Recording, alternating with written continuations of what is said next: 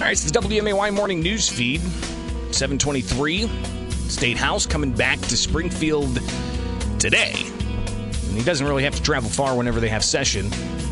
So he's able to join us now and not having to travel because he's from the Springfield area. And that's State Representative Mike Murphy. Representative, thanks for taking time with us this morning. How you doing? Hey, I'm doing great, Greg. Thanks for having me out. Absolutely. So what are we expecting to happen today? Well, I got a feeling we're going to revisit the ethics bill that they weren't able to get passed because they had approximately 14 members leave early without being excused, by the way.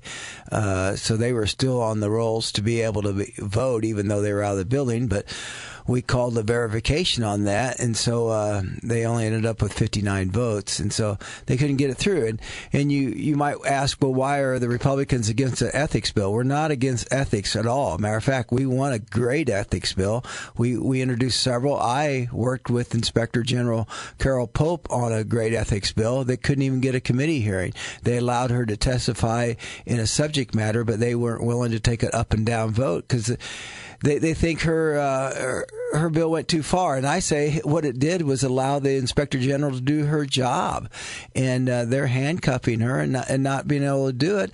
And that was evident because as soon as this bill passed, Inspector General Pope resigned because it was such a weak bill that didn't do anything. And, she's complained all along that she wasn't able to do her job. So we will take that on, but they're still, I'm assuming they're still going to have to make sure that they got 71 votes. I don't see much help on our side.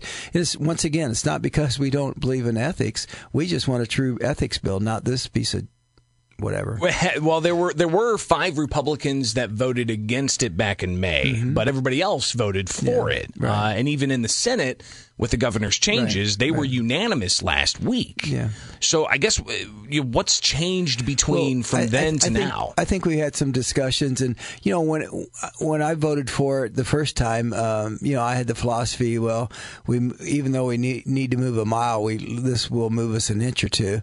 But then after more, when the Inspector General came out so strongly against it, and we just looked at it again. None of us were happy to vote for it in June or the end of May. I forget exactly when that vote was taken, but none of us was happy then. We did talk about that we needed to really have a good ethics bill, but it was the best deal we had at the time. But looking at it now, I think we have an opportunity. The governor vetoed it. Let's start fresh and let's start anew. State Representative Mike Murphy with us on the WMAY Morning News Feed at 726.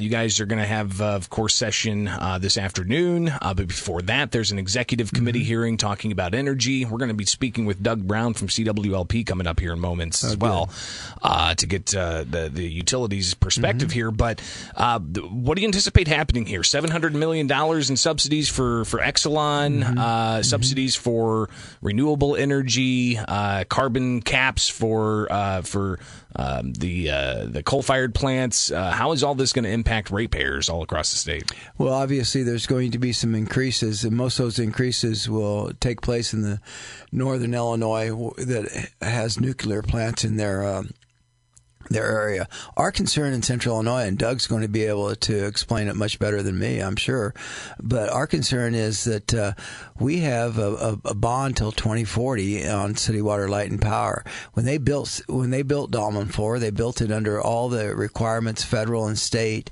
that there were, and now they're trying to pull the rug out from under us before we get it paid off.